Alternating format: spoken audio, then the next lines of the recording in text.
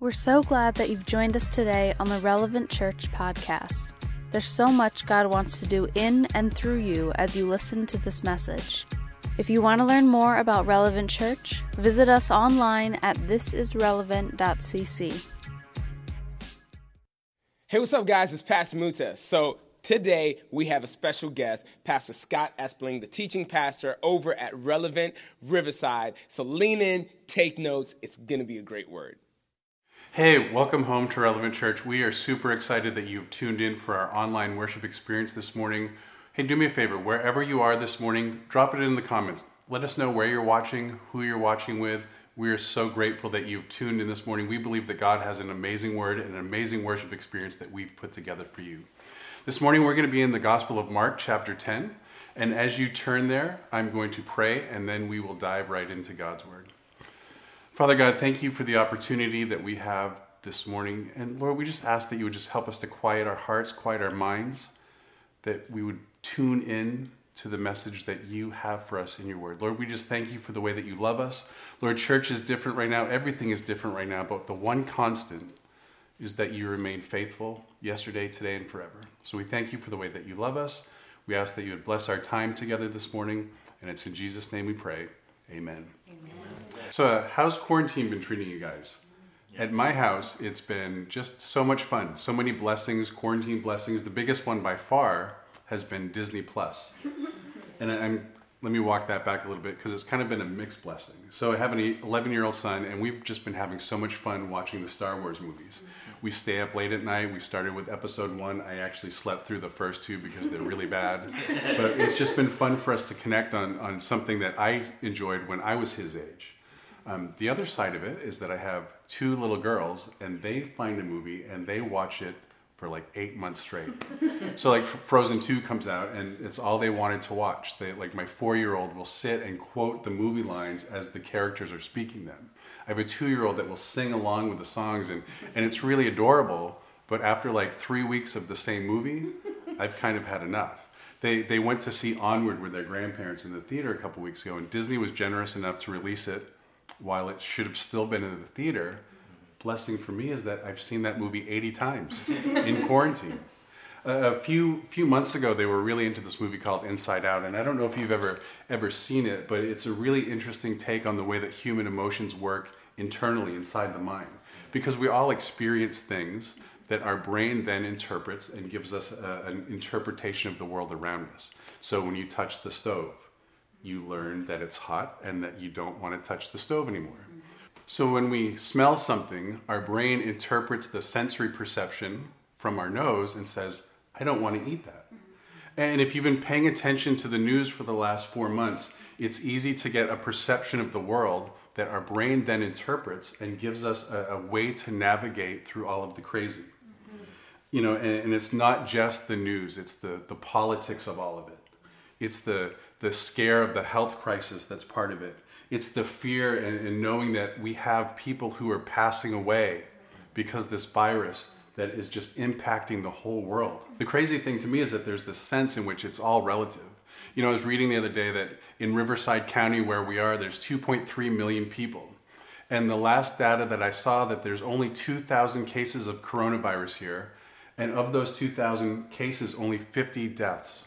Now listen, I don't want to relativize death. I have friends here in Riverside who have lost family members to coronavirus. I have friends on the East Coast who are burying parents who they lost to the coronavirus. I don't want to relativize death. God values every life.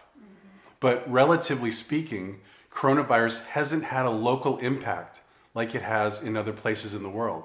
So it explains why we react differently to it as well. If you've been to Costco recently, I get there at 10 o'clock when they open, there's already 300 people gathered to get into Costco.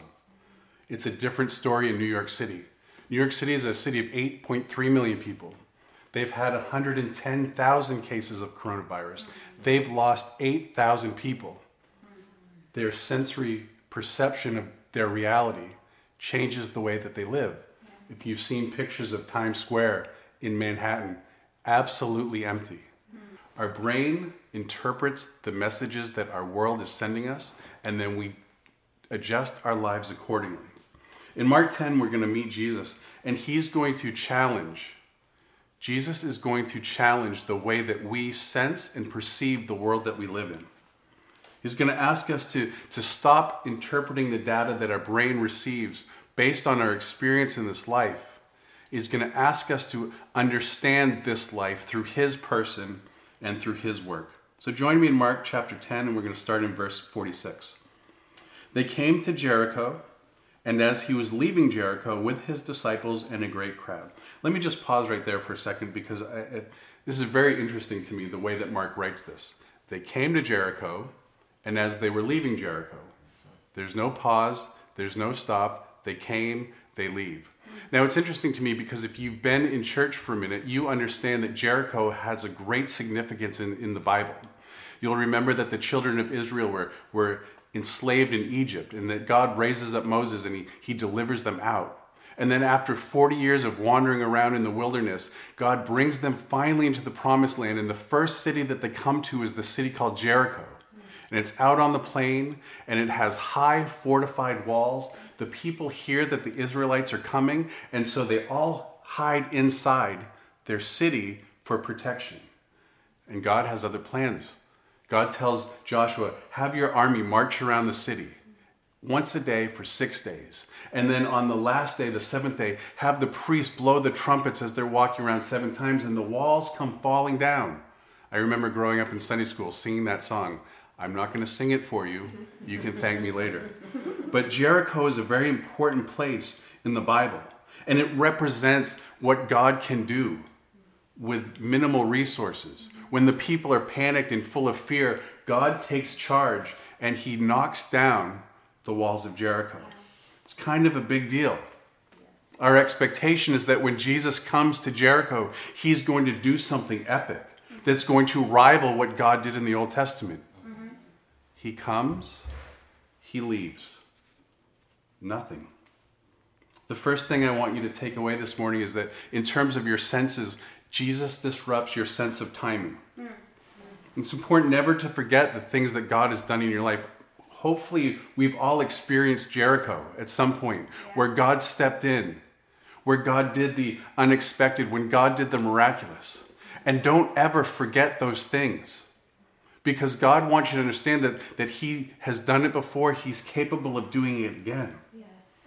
But the thing to remember is that if you're going to stay stuck in the past, you are going to forget where God wants to bring you in the future. Good. Don't get stuck in the past. Jesus disrupts your sense of timing. Please don't hate me for saying this, but I grew up in New England, and as a football fan, I love the New England Patriots. And they always were horrible when I was young. I remember 1986, they got absolutely throttled by the Bears in the Super Bowl. This was my history with the Patriots until Tom Brady comes along. And Tom Brady is an amazing athlete. He leads them to Super Bowl after Super Bowl after Super Bowl. And I remember one year they're getting ready to play in the Super Bowl. He's doing an interview, and Terry Bradshaw asked him, hey, listen, you've been here before. Of all of the championships you've won, which one is your favorite? And Tom Brady looked him dead in the eye and said, my favorite is the next one. And this is how God wants us to act, because he's always moving, he's always pushing us, he's always bringing us to the next place that he wants to bring us. That's good. And if you're stuck in the past, you're going to miss the move of God in the right now. Good. So let's keep reading Mark chapter 10. They came to Jericho, and as he was leaving Jericho with his disciples and a great crowd, Bartimaeus, a blind beggar, the son of Timaeus, was sitting by the roadside. And when he heard that it was Jesus of Nazareth, he began to cry out and say, Jesus, son of David, have mercy on me. And many rebuked him, telling him to be silent. But he cried out all the more, Son of David, have mercy on me. And Jesus stopped and said, call him. So here's the thing, right? Jesus is on his way to Jerusalem.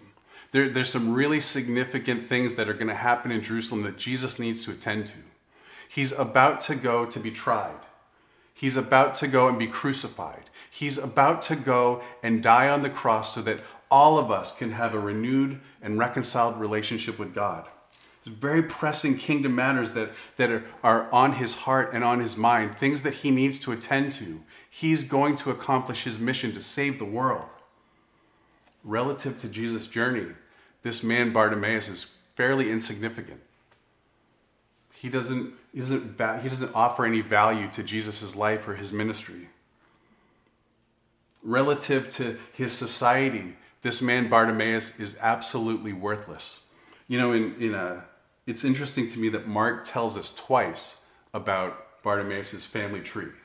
He says this man is named Bartimaeus, which literally means son of Timaeus. He's a blind beggar, the son of Timaeus. Twice, Mark points out that he's the son of Timaeus. There's something about Bartimaeus' family tree that Mark wants us to understand. But it has nothing to do with his lineage.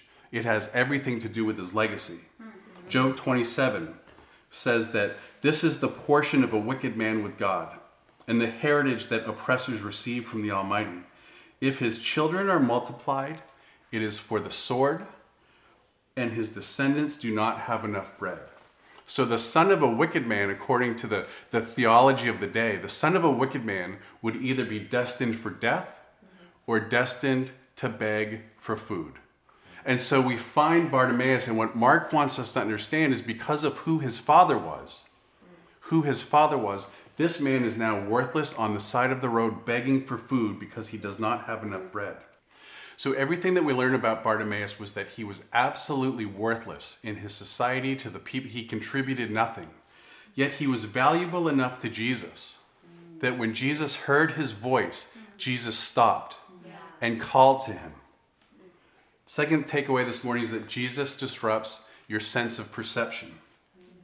Jesus disrupts your sense of perception. Listen, I don't know where you're at this morning. I have friends who for them, quarantine has literally changed nothing in their lives. Friends who were already working from home. Friends who are already homeschooling their children. I have friends who literally have, their lives have not changed one bit since coronavirus took over the world. I have other friends who have lost everything.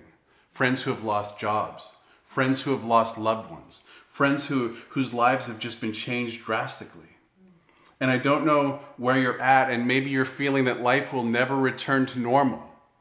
And the thing that Jesus wants you to understand is that that's okay.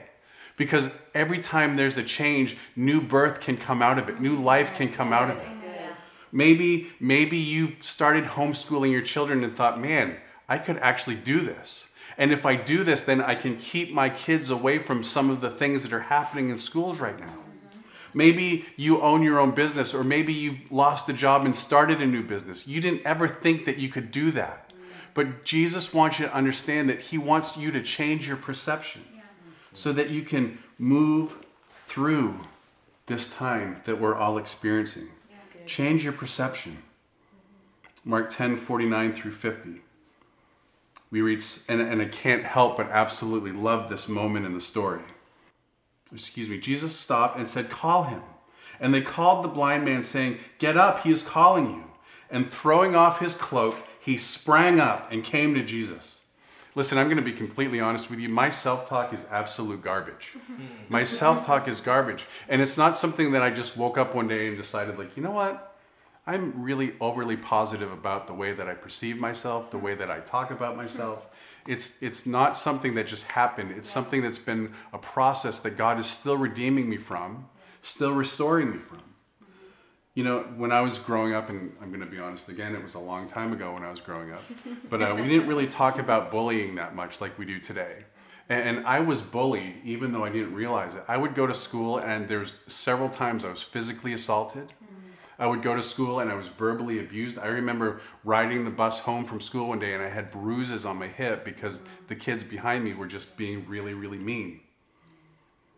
I was marginalized for my appearance. First, it was because I was overweight.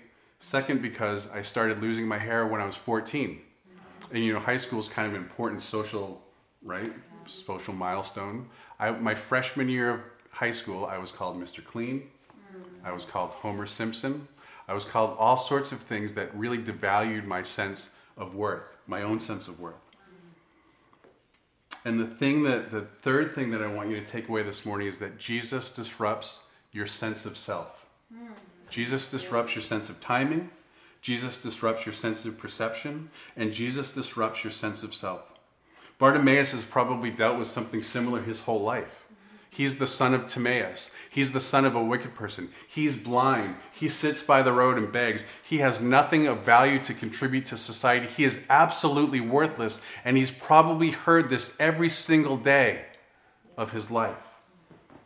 And yet, the moment Jesus calls him out, the moment Jesus silences those who rebuke him to be silent, the moment this happens, he jumps up. He throws off his cloak and he runs to Jesus because his perception of himself has been filtered through the gospel. He's no longer defined by the people who ridicule him for his situation in life. Jesus, son of David, came into his situation, and now he defines himself as one of the sons of David. And the cloak was a necessary part of Bartimaeus' identity because it was kind of like a license to beg. It was distributed by the Roman Empire. And if you wore this cloak, you legally had the right to sit on the side of the road and beg from those who were passing by.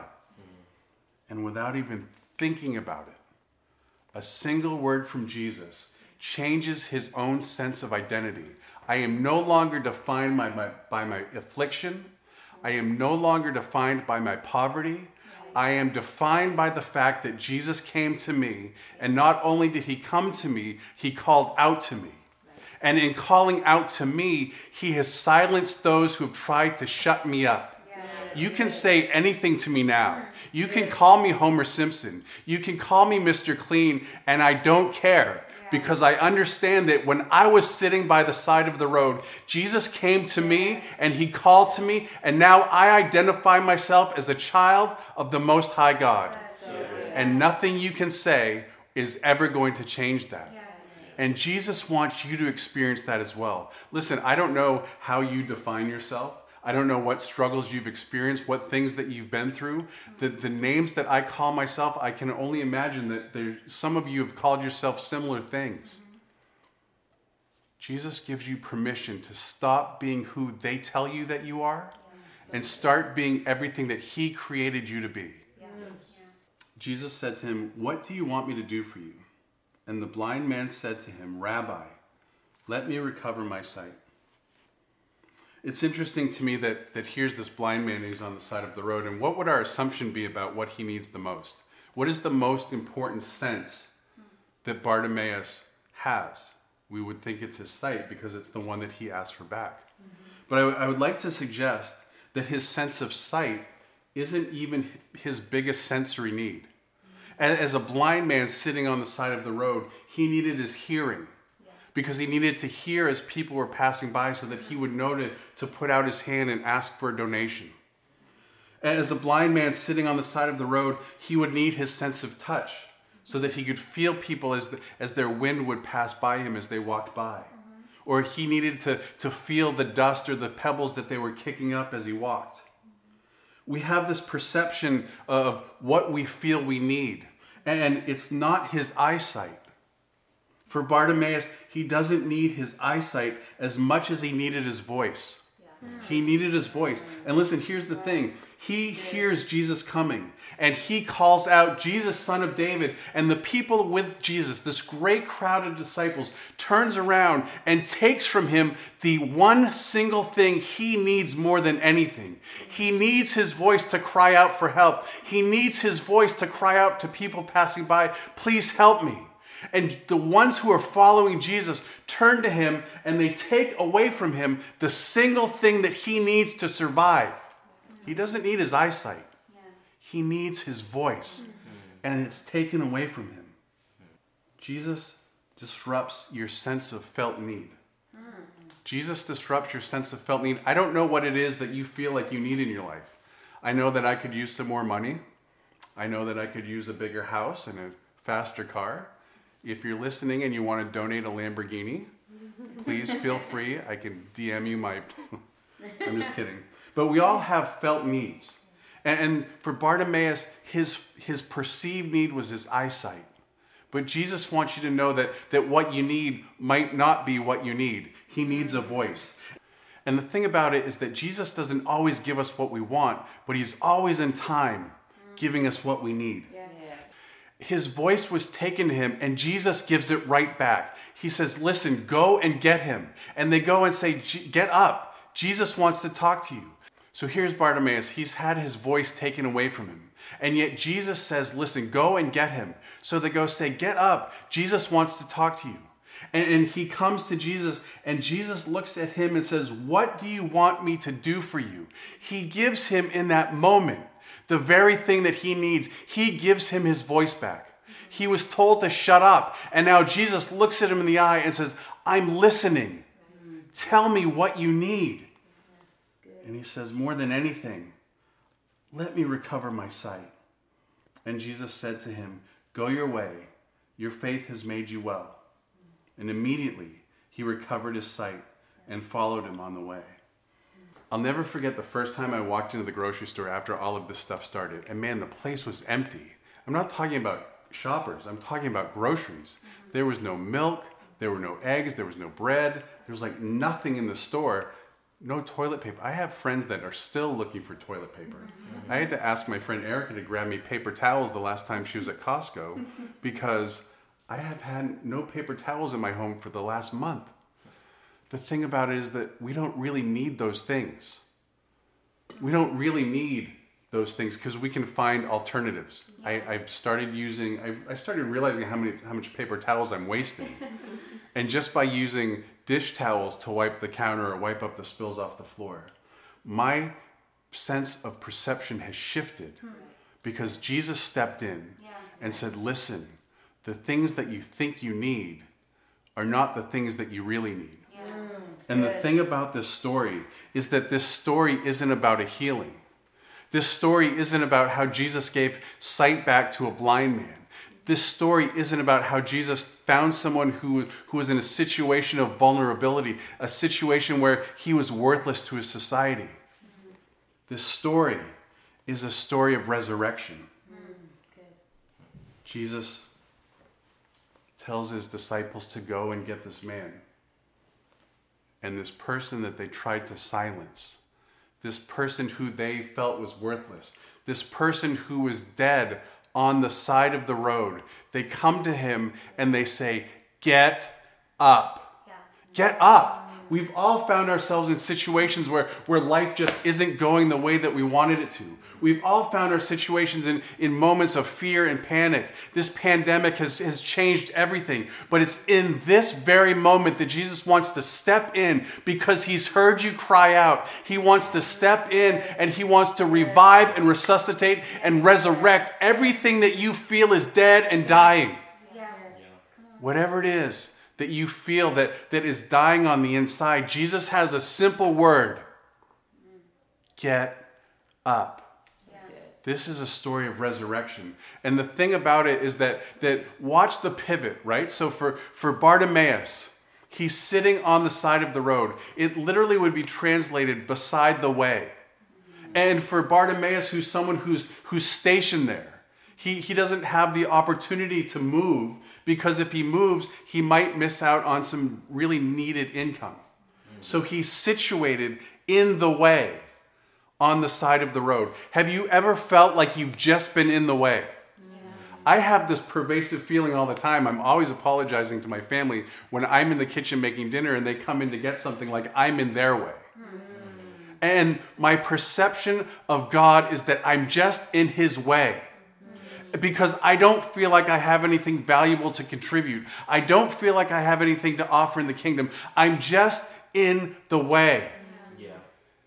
Resurrection happens. Jesus says, go tell him, get up. So he springs up and everything changes in that moment. From that moment forth, the text is very clear. It says that Bartimaeus received his sight. Immediately, he recovered his sight and followed him on the way. Bartimaeus has gone from in the way to on the way. He started out in the way, and Jesus resurrected his situation and now has put him on mission. Jesus disrupts everything. He wants you to stop focusing on the data that your eyes are telling you that are going on in this world. He wants you to stop hearing all of the things that cause more panic, more fear, more chaos. He wants you to stop feeling the pinch of whatever it is that you're feeling. He wants to raise your life so that you can filter your experience in this world, not only through his person, because he loves you enough to stop and lean in and listen to what you need because you are so valuable to him. But he also wants you to reframe your experience through this life because of what he did on the cross and how he came out of that tomb Sunday morning. The same resurrection that he performed on Easter Sunday is the same resurrection that he has worked in your life. You don't have to be in the way anymore.